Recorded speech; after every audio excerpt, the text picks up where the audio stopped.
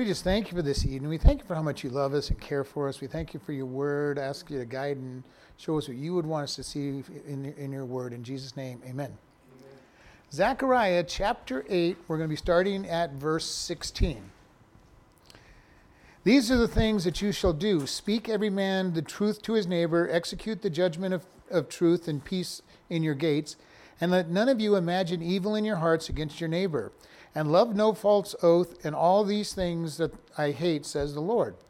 The word of the Lord of hosts came unto me, saying, Thus saith the Lord of the hosts, the fast of the 4th month, the fast of the 5th month, the fast of the 7th month, and the fast of the 10th, shall be to the house of Judah joy and gladness, and cheerful feast thereof, love, the truth, and peace. Thus saith the Lord of hosts, it shall yet come to pass, that there shall come people, and the inhabitants of many cities, and the inhabitants of one city shall go to another, saying, Let us go speedily to pray before the Lord, and to seek the Lord of hosts. I will go also. Yea, many people and strong nations shall come and seek the Lord of hosts in Jerusalem, and go and to pray before the Lord.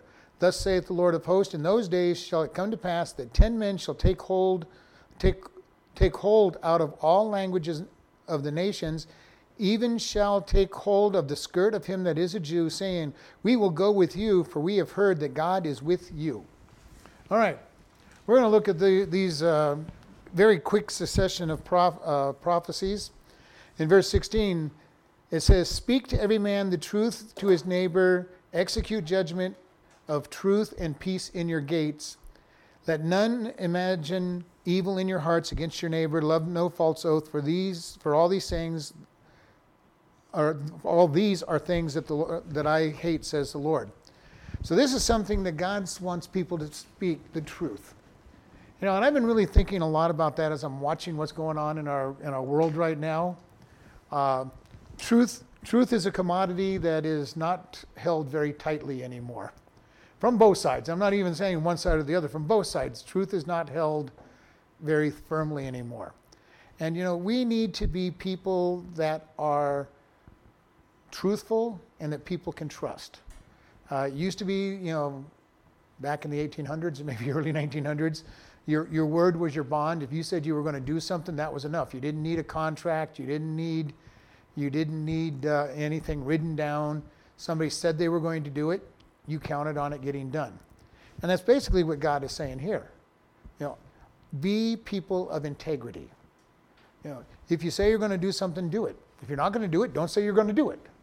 And this is very important. He says, speak truth, execute judgment of truth and peace in your gates. Give true judgments. And this is something that is very interesting, even in our courts in America. There's a lot of question does judgment and truth get spoken in the courts? And I know that it doesn't in most cases. I was going to be represented by a lawyer for a traffic ticket, and the lawyer told me not to come because he didn't want me to speak. Because he knew that I would tell the truth. And I was guilty.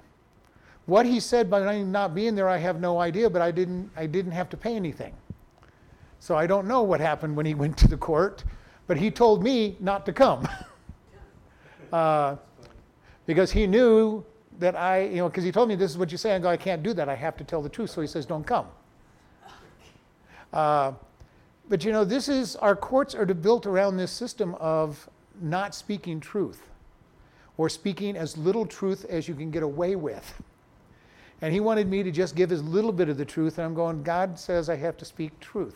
I'm going to swear to tell the truth, the whole truth, nothing but the truth, so I have to be able to speak the truth. And in our day and age, truth has been a casualty out there. People manipulate information, they twist the information, give you half the story and not the whole story, and then wonder why nobody believes anybody. We don't believe our government, we don't believe the newspapers, we don't believe most of the people that talk to us anymore, because truth has been slain in the street for all practical purposes. And the one thing about it is anything that's not the whole truth is a lie. We're omitting facts, we're lying. Satan is the master of lies, and every one of his lies, the best lies have elements of truth in them so that people can believe some things and prove some things, but the rest of it is not true. And here God's saying, speak truth and keep your truth in there. And then if that wasn't enough, he says, and let none of you imagine evil or plan evil. And again, this is a thing that in our day and age, we have people who literally plan evil. And most everybody out there plans evil. All of our spontaneous riots in the last year, both sides, left and right, our spontaneous riots have been planned riots. When you look at the people and the gear that they have on and how they're dressed, and they just happen to find piles of rocks wherever they're at. They just happen to find weapons wherever they're at. Right here in Kingman, they had a big march, and the police found their piles of stones before they had a chance to use them. So our police actually did their job and stopped a riot from happening before it happened because they de-armed them by taking their weapons. And people imagine what evil they can do. How can I hurt this person? How can I cause problems for these people? And he says, and love no false oath. Don't love evil speaking. And again, truth has become a casualty in our generation. And it was back in their day. I mean, it's just like we say over and over. There is no new thing under the sun. All of these things, everything we're experiencing today has happened in the past many, many times. They say that history does not repeat itself, and I disagree with them completely. The exact facts don't repeat themselves, but the events over and over again keep repeating themselves. If you know history, you will know what's going to happen in many cases. And so we look at this and say, God is saying, and he says, why not do these things? He says, I hate them. God says, I hate lying. I hate thinking, and planning evil on your neighbor. And we see this, and we've talked about this at times. All the things that God says not to do isn't just him standing there capriciously thinking, well, should this be good or bad? And I like it in the Truth Project that Del Tackett said, God wasn't up in the sky flipping a coin. Is stealing good or bad? Is murder good or bad? Is lying good or bad? He wasn't up there capriciously deciding what these laws were. These rules come out of his character, who he is.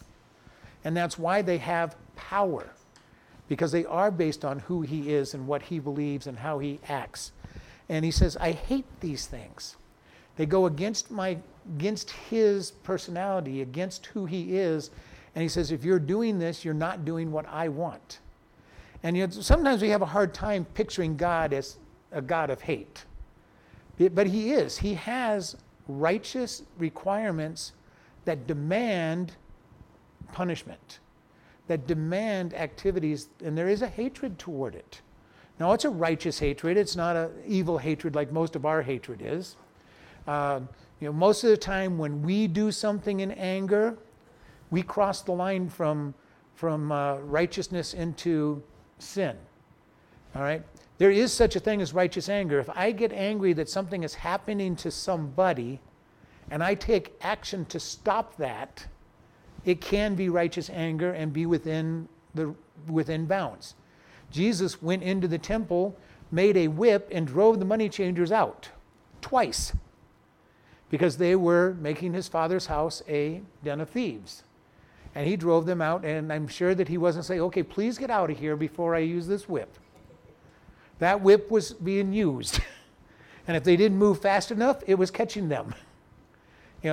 He was angry because they were defiling the temple. There is a place where even violence can be righteous. The only problem is, when do most of us get angry? Is when you hurt my feelings. You made me feel bad. At that point, it is very hard to keep righteous anger. And this is something that I will tell people. If I'm angry that something was done to me, I better put it into God's hands, because it's not worth anything, and it's going to be. Now, if you're angry that somebody else has been harmed, you might be able to stay within righteous anger. But you still have to be careful, because your anger can still swell up and take more of you than you want. And I have the same thing when I think that God is talking to me. If it's something I don't want to hear, I pay a lot closer attention to it than if it's something I think he's saying that I want to hear. Because I'm so worried that myself has gotten involved in it. I really want this to happen. God, I think you're saying it. Okay. I'm very, very hard to say that if I want something to be true, that it came from God. Now, if God is telling me to do something and it's something I don't want to do, and yet I know it's good. Now, I'm not talking about doing something wrong. I know that it's good. I know that it's righteous. I know it's something that God would want done, but I don't want to do it. I'm going to say, okay, God, I think you're talking to me.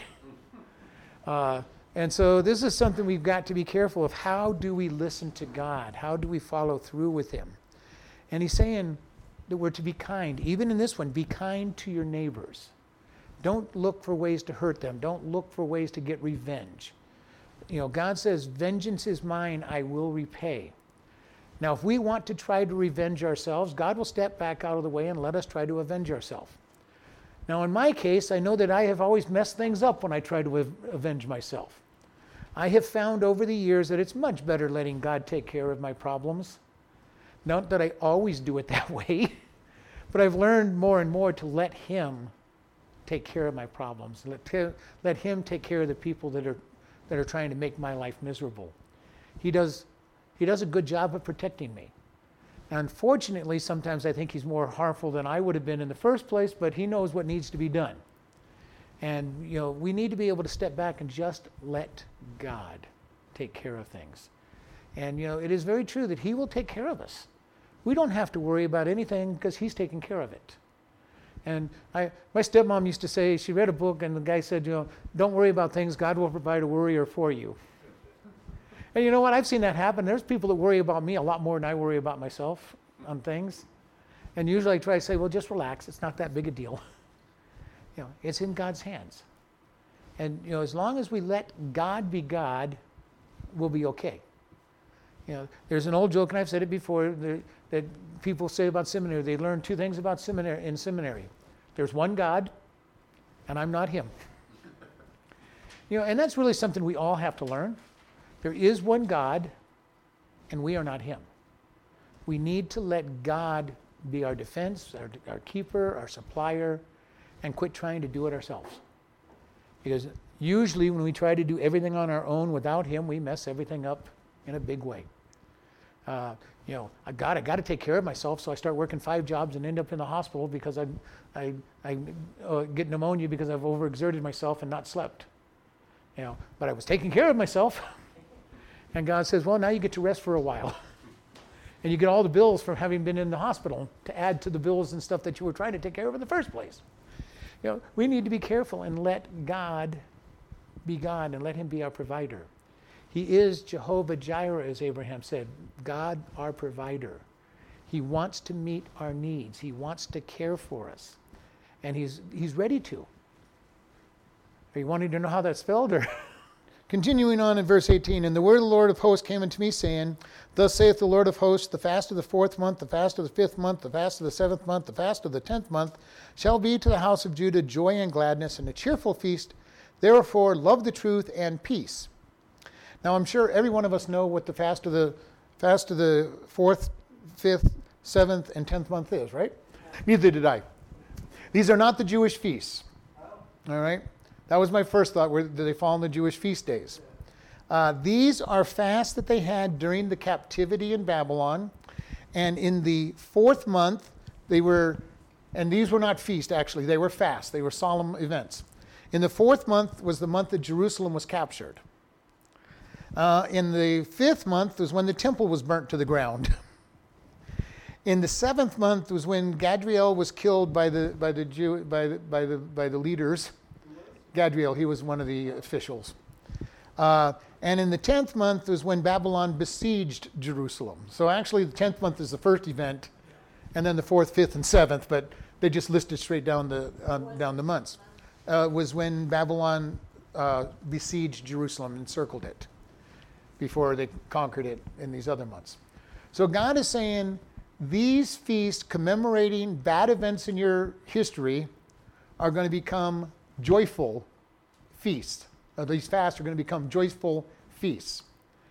And only God could do that. But he's going to show them, basically he's going to show them that these were punishments from him, that they were deserved, and that he rebuilt his cities and all of that stuff. This is most likely how they're going to come about, and God's going to say it will be a joyful time. And so we see this process going. God says, I'm not going to eliminate your fast. You've been fasting, you've done these things, I'm not going to eliminate, but I'm going to change the reason that you're doing this. You're going to start feasting and enjoying yourselves on these days. That would almost be like taking, for Americans, Pearl Harbor Day and saying, we're going to celebrate and have great big feasts and we're going to be happy. Now, most people totally ignore Pearl Harbor Day, but can you imagine if we're saying, okay, no, we're going to be rejoicing on this day? That's basically what God is telling them here. These days when Jerusalem was conquered, taken, and destroyed, we're going to celebrate and have enjoy those days and have a great big feast, and you're going to enjoy them. And he says you're going to love the truth and peace, or therefore love truth and peace. And again, this is his theme in these last couple verses: love, truth, and peace. God expects veracity and integrity from his people, and he expects peace. We, as things get rough in our world, need to bring truth and peace into into the environment. There is chaos going on, and I talk to so many people that are so panicked about the future. And there, from the world's point of view, there's lots to panic about. We have the left going crazy, we have the far right going crazy, and in between are people that are caught in the middle. And there's all kinds of activities going on to drive a wedge into the things right now to make things worse. And I've been wondering, are these people realizing what they're doing? Or do they realize that they're pushing people to be radical with what they're doing? And I don't know the answer to that. I hope they're not stupid enough to do that. They talk that they want reconciliation, and they're driving a wedge right through the middle of any chance at reconciliation. And it's not just one side, it's both sides. We watch the whole summer of the people burning cities down, and then we see the stupidity of the far right, conquering, breaking into the Capitol, and they're talking about having, problems during the inauguration in all the city capitals of the states. There's all kinds of problems. We as Christians need to, number one, make sure that everybody understands God is still in control. And we as Christians have to know God is still in control. Even if our country falls apart, God is still in control because he's bigger than our country. He was here before our country started. He will be here after our country ceases to exist. He will always be there. He really doesn't care about America. And I know Americans don't like to hear that, but God doesn't care that much about America. His people is Israel. That's the nation he has promised to keep. Now, he does love us because we have Christians here and that type, but he doesn't really care whether America is in existence tomorrow, next year, 100 years from now. It doesn't matter to him. And we need to keep that in mind. Most of the countries of the world that are powerful right now did not exist when the Bible was written as countries.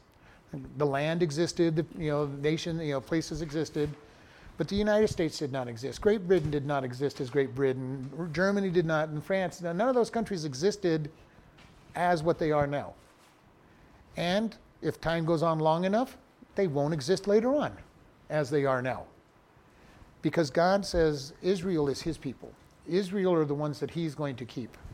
So these feasts were going to be turned into gladness feasts. And then it says, thus saith the Lord of hosts in verse 20, it shall come to pass that there will come a people and the inhabitants of many cities, and the inhabitants of one city will go to another, saying, let us go speedily to pray before the Lord and to seek the Lord of hosts. I will go also. Now, this has not happened anywhere in the recent years, in any time period. But this is talking about the millennial kingdom, where the entire world will be headed to Jerusalem to worship. Why? Because Jesus will have his throne in Jerusalem. He will be sitting enthroned in Jerusalem for 1,000 years, and the whole world, it tells us in many places, are going to come to Jerusalem to worship. And I love this. They'll go together saying, hey, let's go. I'll go with you. If you want to go, I'll go with you. We're going to head over to Jerusalem to worship. And so this is something that's very interesting. It says, behold, many people in strong nations shall come and seek the Lord of hosts in Jerusalem and shall pray before the Lord. Again, the whole world.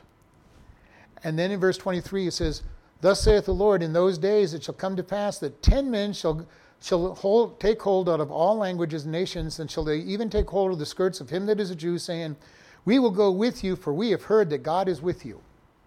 This has never happened.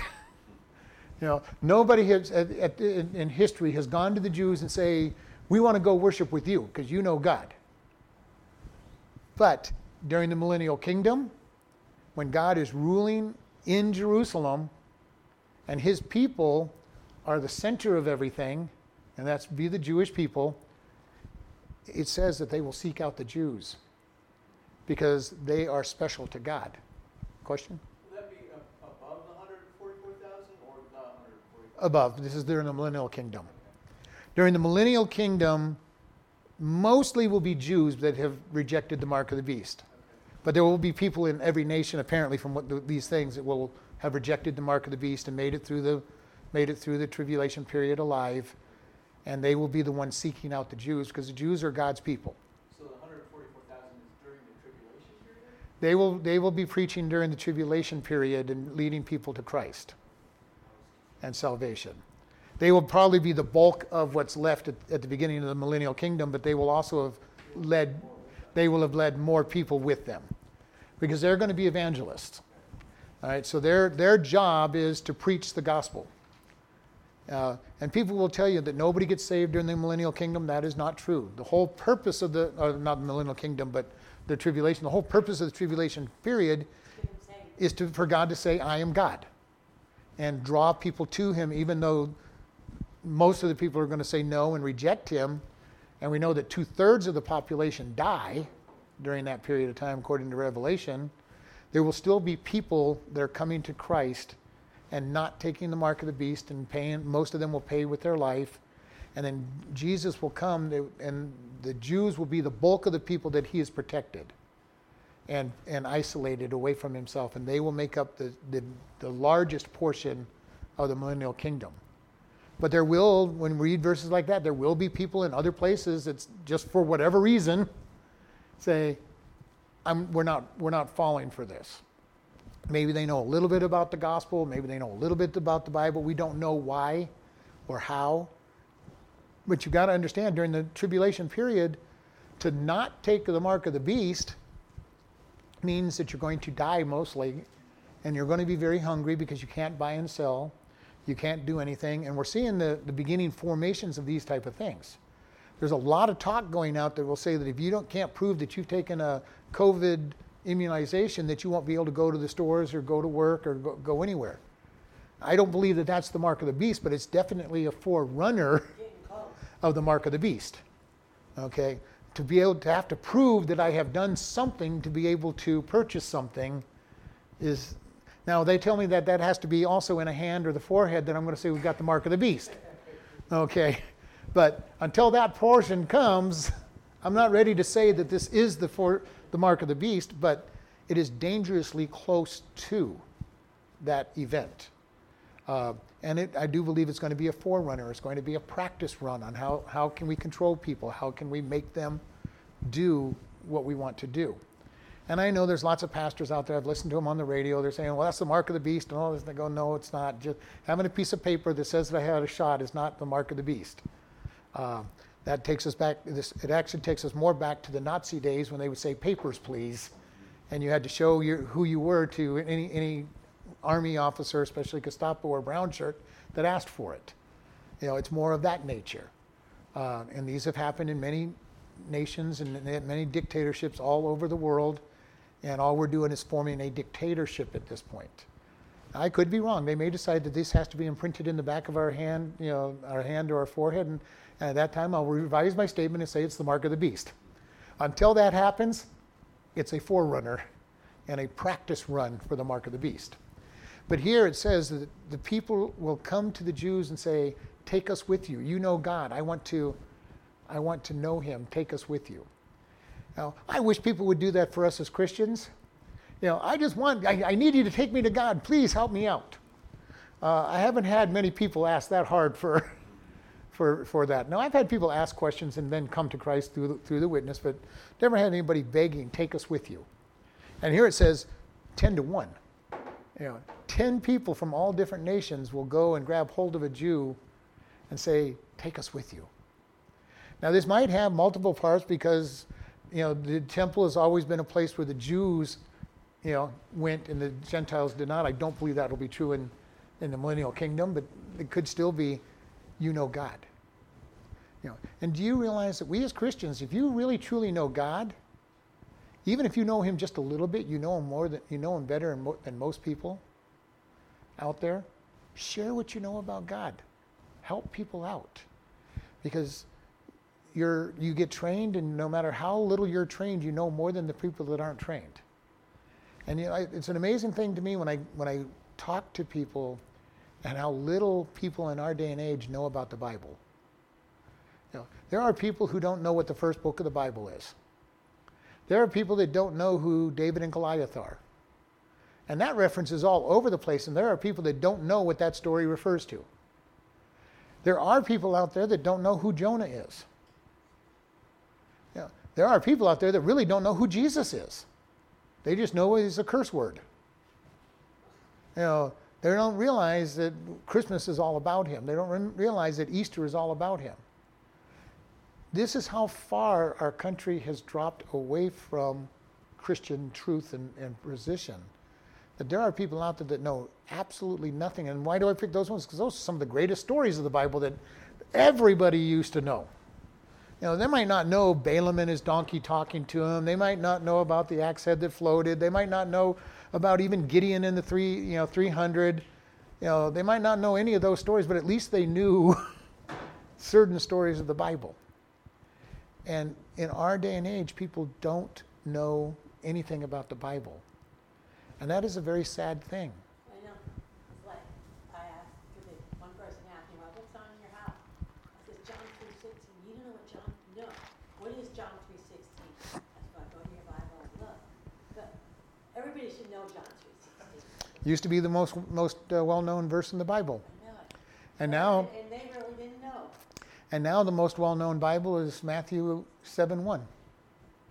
Does everybody know what Matthew 7:1 says? That's about...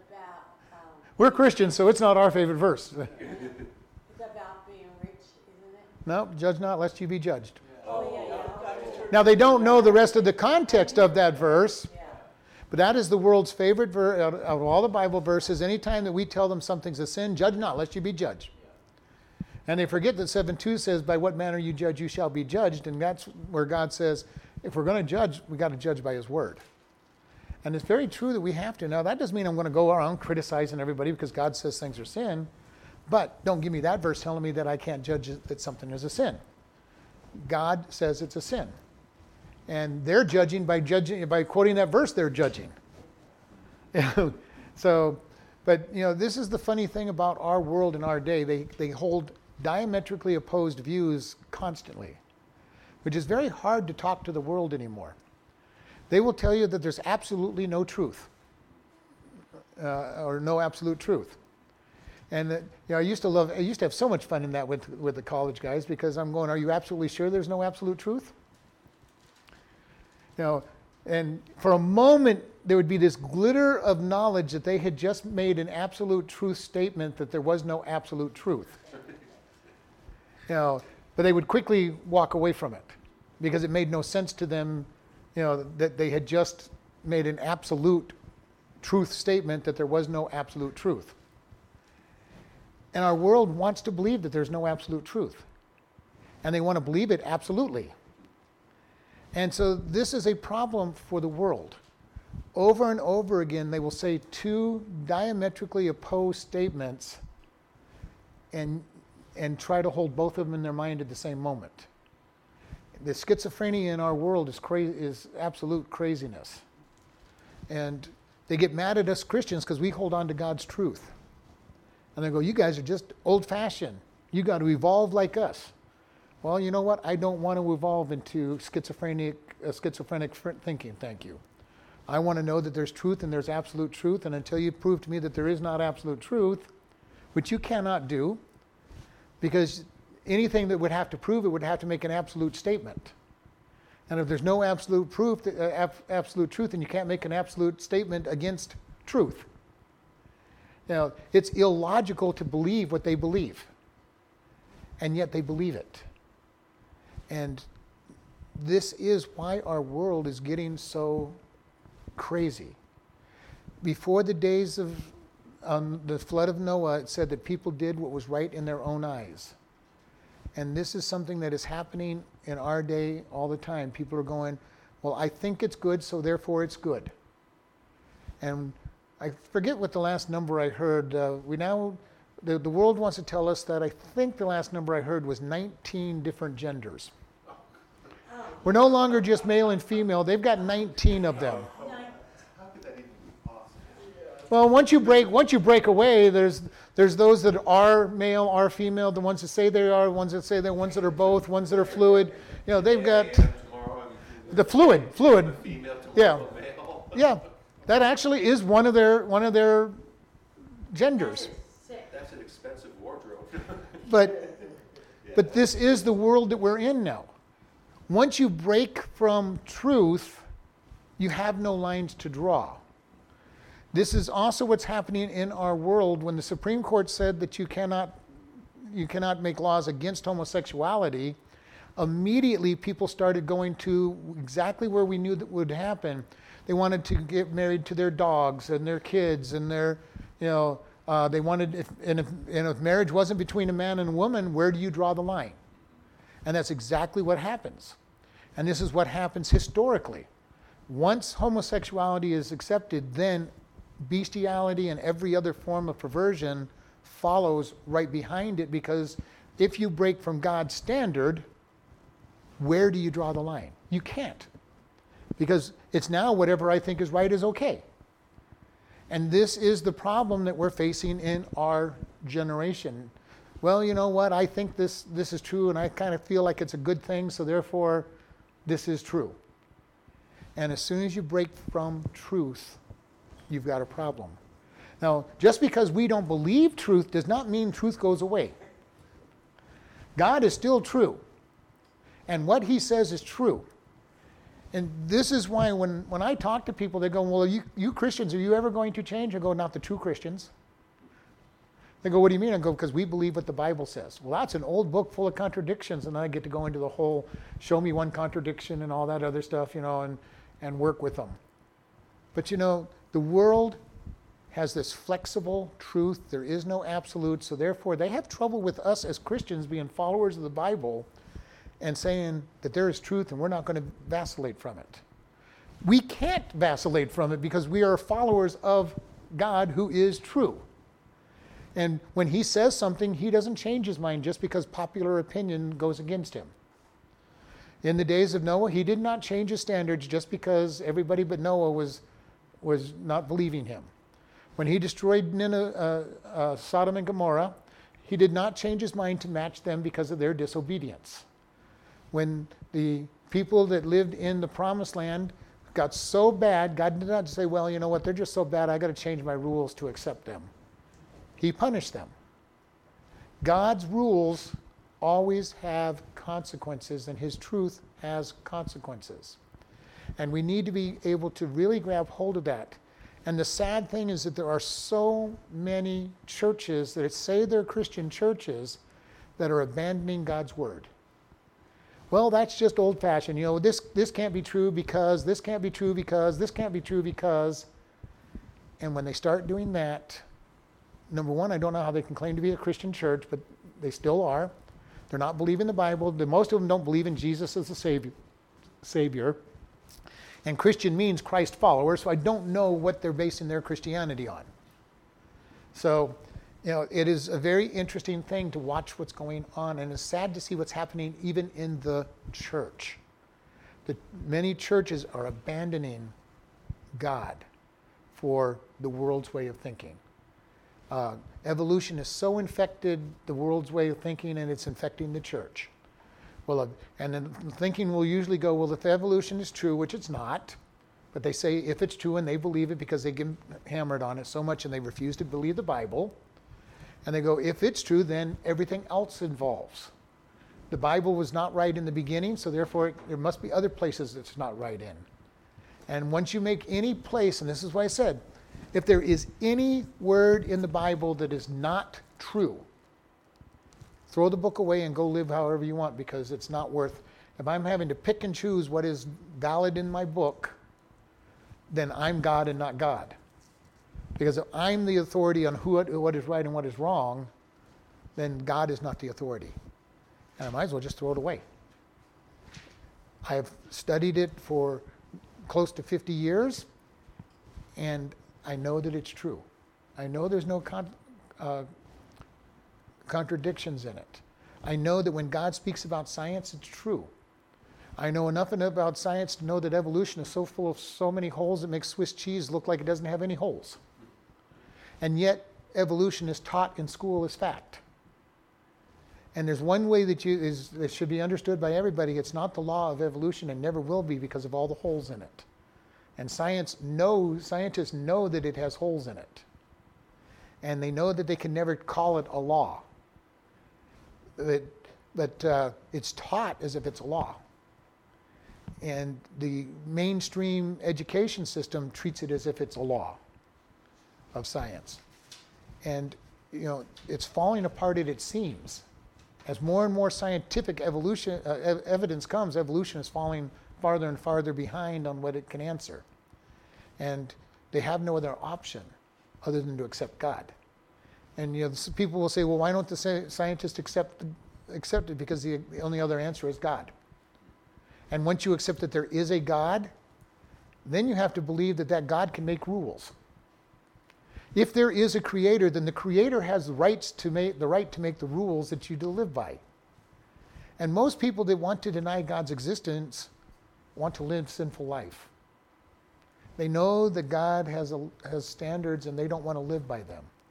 So it's easier to reject God than to say that those rules have authority. And it's all through their writings of atheists all over the place say, we can't accept this because if we did, then there would be a God that we're accountable to. They're very open to why they won't accept him. And we as Christians just kind of bow down to their attacks. God is God, and he's made promises. During the millennial kingdom, there's promises that Jerusalem and the Jewish people are going to be number one because they're God's people. God chose Jerusalem out of all the cities in the world to settle, and God has chosen Jerusalem and said, I will dwell in Jerusalem. And it's a city that David conquered from the Jebusites. He made it this capital of Israel, and it's been the capital of Israel ever since. And finally, our country recognized it, and once we did, many other countries recognized Jerusalem as the capital of Israel. And because it is. It didn't matter whether other countries accepted it or not. It was and is the capital of Israel. And will be all the way through the millennial kingdom. And then in the new heaven and new earth, the spiritual Jerusalem will descend from heaven and be just a small city, 1,500 feet cubed. just a small place. Covers half of the United States, just a small city, including 1,500 high. It's just a small city where we'll have plenty of room to abide in. All the Christians and those who have ever lived will have a new Jerusalem to live in. And God will center there for eternity. Why God has chosen Jerusalem, I have no idea. All I know is that he did. And he's made it very clear that it's his city, that he's have a special relationship with that city, and will continue to have that relationship. And it's kind of an interesting thing to look at and say, God, what exactly do you? But we'll never fully understand God. Isaiah tells us that his thoughts are higher than our thoughts, his ways are higher than our ways. We will never understand God, because if we did, then we would be God. That was Satan's goal in Isaiah. He says, I will be like the Most High. I will ascend and I will sit on the throne of heaven. I will sit on the side. He never said he wanted to be greater than God. He wanted to be equal to and like God. And his temptation for us as human beings is to be like God. What was his temptation to Eve? God knows that the day you eat of the fruit, your eyes will be opened and you will be Just like God, knowing good and evil. The temptation that he gave to her was the same one that he fell for. You know, his temptation to Jesus on the mount was he showed him all the kingdoms of the world and says, if you will just bow down to me, I'll give you all of these. Jesus did not tell him they're not yours to give me, because they were. Man gave the power of the world to Satan. You know, that was probably the hardest temptation that would have ever come to him, because Satan said, if you'll just bow down to me, you don't have to go to the cross and buy everybody back. I will give them to you. That was a pretty hard temptation if he was going to fall for it. Now, bowing down to Satan would have meant that he was no longer God and given Satan what he wanted and all that other part. Jesus had to go to the cross to be able to save us. And because he was God, he was going to the cross because he said he was going to. He said he was going to even before the creation of man. And we've talked about this. Father, Son, and the Holy Spirit got together and said, we're going to create man. They're going to follow Jesus. Will you die for him? He said yes. As soon as he said yes, he was the lamb slain. There are so many people that go, well, the Old Testament saints can't go to heaven because Jesus hadn't died until the day he died. No, he died the moment he said yes, before man was even created. Because the Father said, you and I are one, we're God. You said you're going to do it. Therefore, I know that you are going to do it. So as soon as he said yes, God had said yes. God never changes his mind, and does not accomplish what he does, will accomplish whatever he says that he's going to do. So when he says, yes, I'll die for them, it was done. They didn't have to wait until he physically actually died on the cross, because God lives outside of time, and he already knew that as soon as he said yes, that even though, because he said yes before time was been created, and then when time was created, he stepped into time, was crucified, and stepped out of time, and back out of time to do, saying, I finished what I said I was going to do. And from God's perspective, it was no time at all, because he's outside of time as we know it. So he says, okay, you went down, you're done. This is why when we get saved, he says we are clothed in the righteousness of Christ. He declares us perfect, and he treats us as if we are perfect because he's already with us when he's glorified us. Now, during time, we are being sanctified, being made more like him. But the Father says, I'm skipping the whole part. You got saved, you're glorified. Because he's outside of time. He sees us already in the New Jerusalem with our glorified bodies. And it's a beautiful thing that he treats us that way. Because if he didn't see us that way, then he would have to punish everything that we did wrong harshly. And most of us do enough wrong things and bad things that would be not a nice way to live. Now, we do reap the consequence of our sin, but that's not God's punishment in most cases. That is just the law of sowing and reaping. We sow seed and we reap. We sow evil, we will reap evil. We sow good, we reap good. Now, God can supernaturally come in and harvest it before it happens, but most of the time he does not.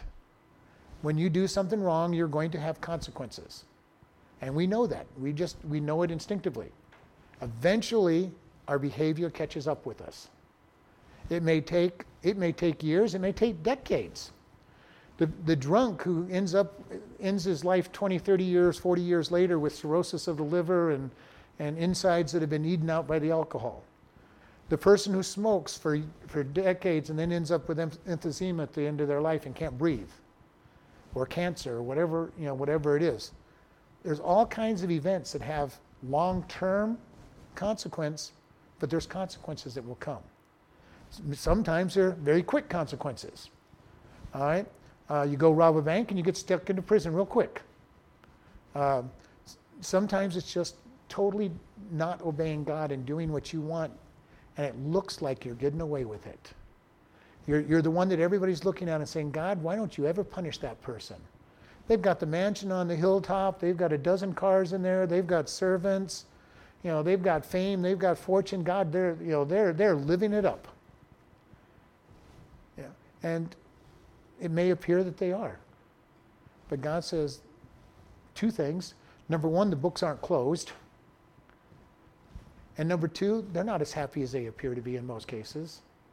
How many times do we pick up the newspaper or the gossip columnists and everything? We read about the fact that those people that we thought had everything all together are in a recovery center for alcohol or drugs because they were still looking for something. Their marriages fall apart because they're still not happy. They're internally, even though they look to everybody else like they've got everything. They're not happy without God. And we would not be happy without God, no matter what we might think. And I've heard people go, well, you just give it to me. I'm sure that I'd be the exception. I go, no, you won't be the exception. Nobody has been in all of history. You would not be the exception. And even if you were, when you stand before God at the white throne judgment, you won't be an exception. You'll get your final day in court, and you won't like the results. And this is the key. One of the examples I've talked about this if somebody said, if a farmer plows his field, buys his property, plows the field, plants the grain and fertilizes it, and then he tries to close his books and say, wow, I've done nothing but lost. He closes his books before the harvest, he looks like a loser.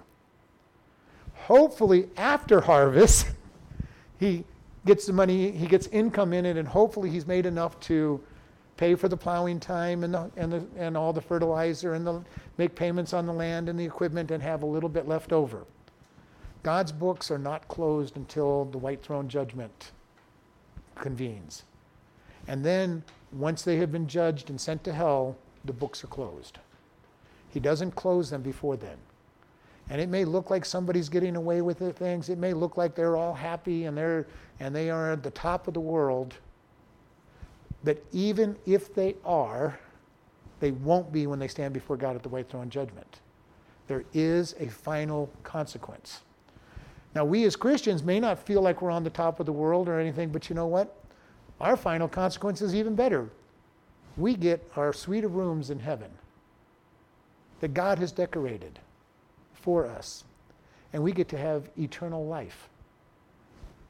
And when we're up there for a quadrillion years, and we've enjoying heaven, and we go back and we think back, well, yeah, way back when, there was that time when things didn't seem to be going so well.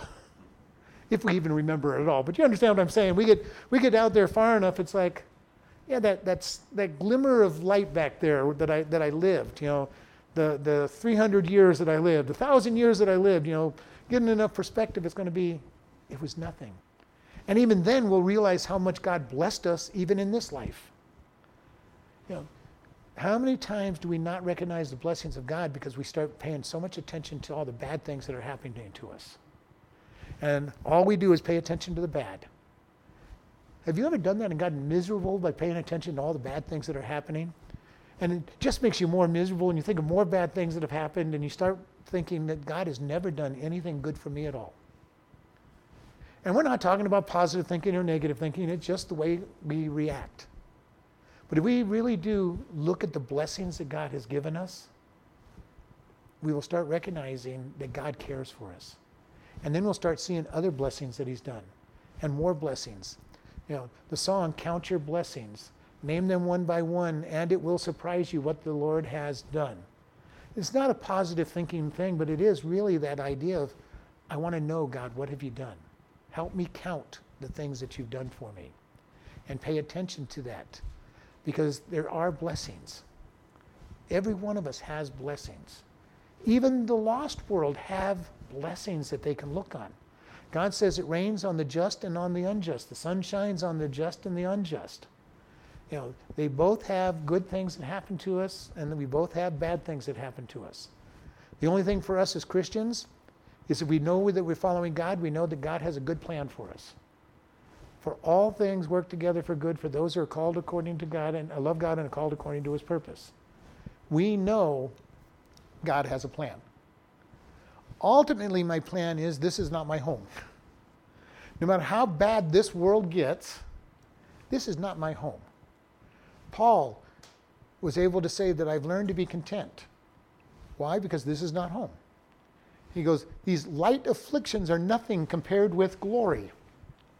Now, when Paul was talking about light afflictions, he was talking about things we might be facing in the near future. Death, persecution, being chased out of town, being thrown into prison, beaten. All the things that Christians around the world still suffer. We in America have been spoiled with non-persecution for Christ. But I think in the same process, it has also weakened the American church because we don't have to pay for our beliefs. We're entering a period of time where believing God's word and believing God may start to cost us something. We need to be ready to say, God, help me stand for you. Because what is the worst thing they can do to us? They can almost kill us. I'm looking forward to the day that somebody wants to kill me. Send me home, I'm ready. But if they beat us, then we have to get healthy again to get beaten again. And Satan has learned a lot of lessons over the years. They are spending more time torturing Christians to try to break Christians. If you read the story about Richard Wurmbrand, he was beaten so bad and stayed in prison for so long that there were times when he forgot everything he knows about God other than that there was a God. And that's not an unusual story out there. We need to be prepared. We need to set our hearts. We need to get God's word in our hearts so that when the Bible becomes something we can't carry around with us, we have his word. We know his word. We've memorized it. We know the stories. We know the verses. And it's very important that we get to know God intimately. Because that intimacy with God is what's going to keep us when the world is out to destroy us. It's not going to be too long in the future where we will not be able to meet in a building like this. Most of the world can't meet in a church if they're going to worship God. They have to meet in people's houses, and they do that secretly in many places. There are places in the world where to have a 15, 20-minute Bible study, it takes 3 hours to get there and 3 hours to get away. Because you can't have everybody just showing up at the same time. So the first person comes to church 3 hours early. And then everybody else trickles in, and then you have a short Bible study and everybody goes home. And you don't have lights on, you don't sing, and you don't do all these other things because you can't draw attention to yourself. Will we get that way in America? It's kind of scary. When I look at some of the things going on, it's kind of scary, but God is still in control. We need to trust God no matter what happens and be ready to go forward with him. Lord, we just thank you for this evening. We thank you for how much you love and care for us. Lord, give us the strength to seek you in all that we do and help us to always follow you and look to you for our answers. And we just thank you in Jesus' name. Amen. Listening friends, where will you be when you die? We ask this question of a lot of people oftentimes, and the biggest answer we'll get is, I hope I will be in heaven. If hope is your answer, you don't know God, and that's a problem. We all have sinned and come short of the glory of God. The wages of the sin is death, but the gift of God is eternal life.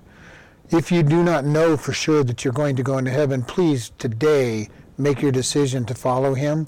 It is simply just ask him, Lord, I am a sinner. Please come into my life and save me, and make him your Lord.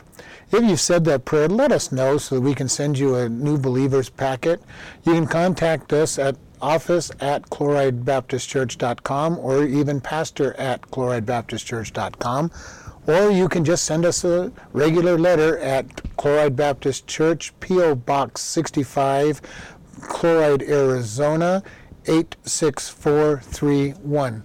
Thank you very much for listening, and have a wonderful day.